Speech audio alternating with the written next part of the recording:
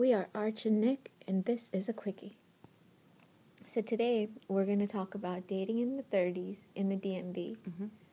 And I don't know how much I can contribute to this conversation, but I think Nicole here has a lot to say. I don't know how much I can contribute since I haven't been on a date since '88, but Well, why do you think it's so hard to date in the 30s?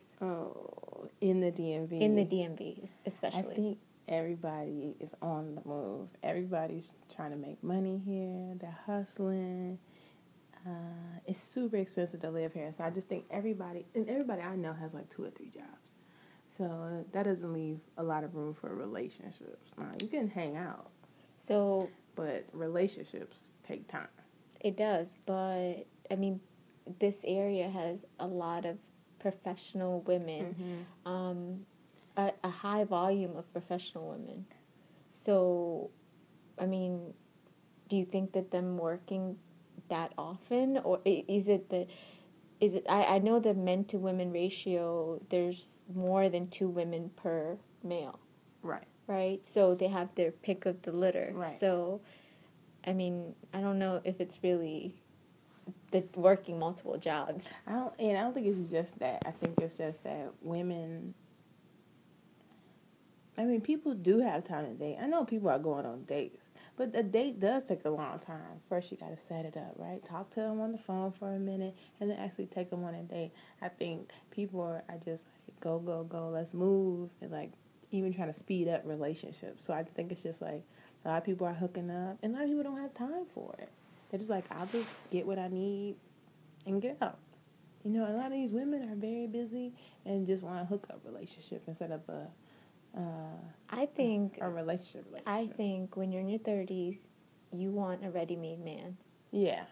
So that's true. Right? So I think that has more to do with the fact that you're not able to find a partner versus you being busy, because even if you're busy, you would make time for the right person. Oh yeah, for sure. But if you're nitpicky about, well, he doesn't have a car, but he has a good job, you know what I mean? Right. Like that so kind of makes good for now, but not for a long term. Right. Because true, yeah. I feel like as women, we place more emphasis on materialistic things. Like if the guy has a good job, he can provide for you. Why does it matter he has a car? Right. But then you would be like, well, why doesn't he have a car? But that's the thing. Like, why pick on those things? Well, that's what we talked about before, is that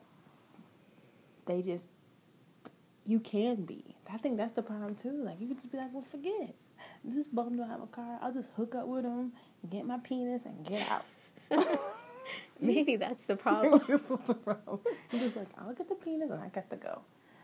Or like, oh, this is just Tyrone, and he cute, but that's it. Like, I'm not going to marry Tyrone. Why not? Maybe Tyrone isn't marriage material. Because we just been sold a dream. Who sold you the dream? White America. I TV don't know. And everybody else. And then we don't have a lot of examples. You guys have a lot of married friends, but I don't think a lot of us have married friends. I personally don't have a lot of married friends. I think that my counterpart does, but, I think that personally I was lucky to marry my best friend, but, and I don't think our situation is in like an ideal situation, because we met as friends and then we progressed to a relationship. I don't think that if I met him in my 30s versus when I was young and in my early 20s, that, we would have the same type of relationship. Because as you grow older, you change and you're more rigid in your ways. You're less likely to compromise. Because you could say, like, in your 20s, the guys that you dated are completely different. Oh, yeah. Than who you would date in your 30s. Because I feel like it's not even standards. You know yourself a little bit more, and you know what you want. You know what you won't tolerate. Right. Yeah.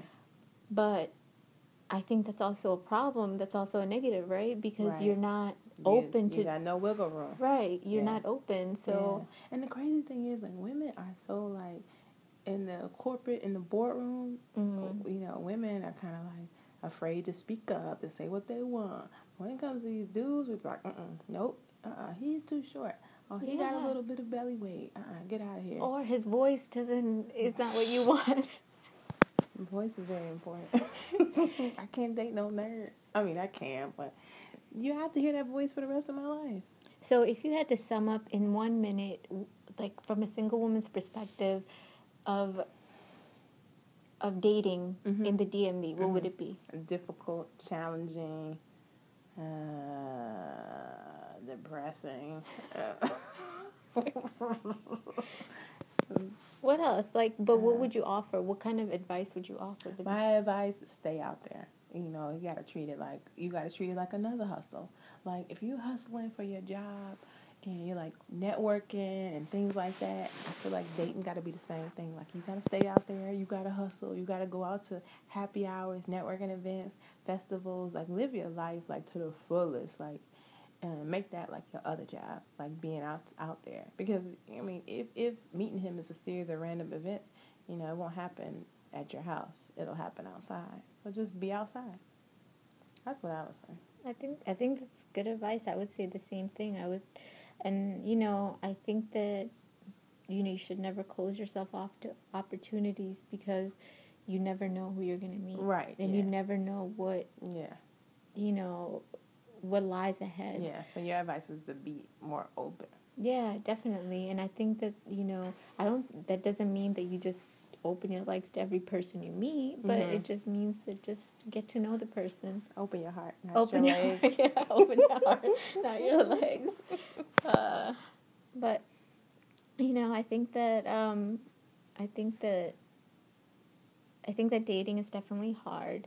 Dating in your 20s is a lot easier, but 30s it gets harder. Right. 40s it's even harder. Sure. So I think that's.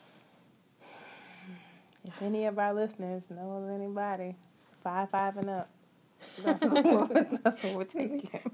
Please inbox us. Please inbox us. We'll take it. We'll be open to that. And that's it from Arch and Nick. This was a quickie.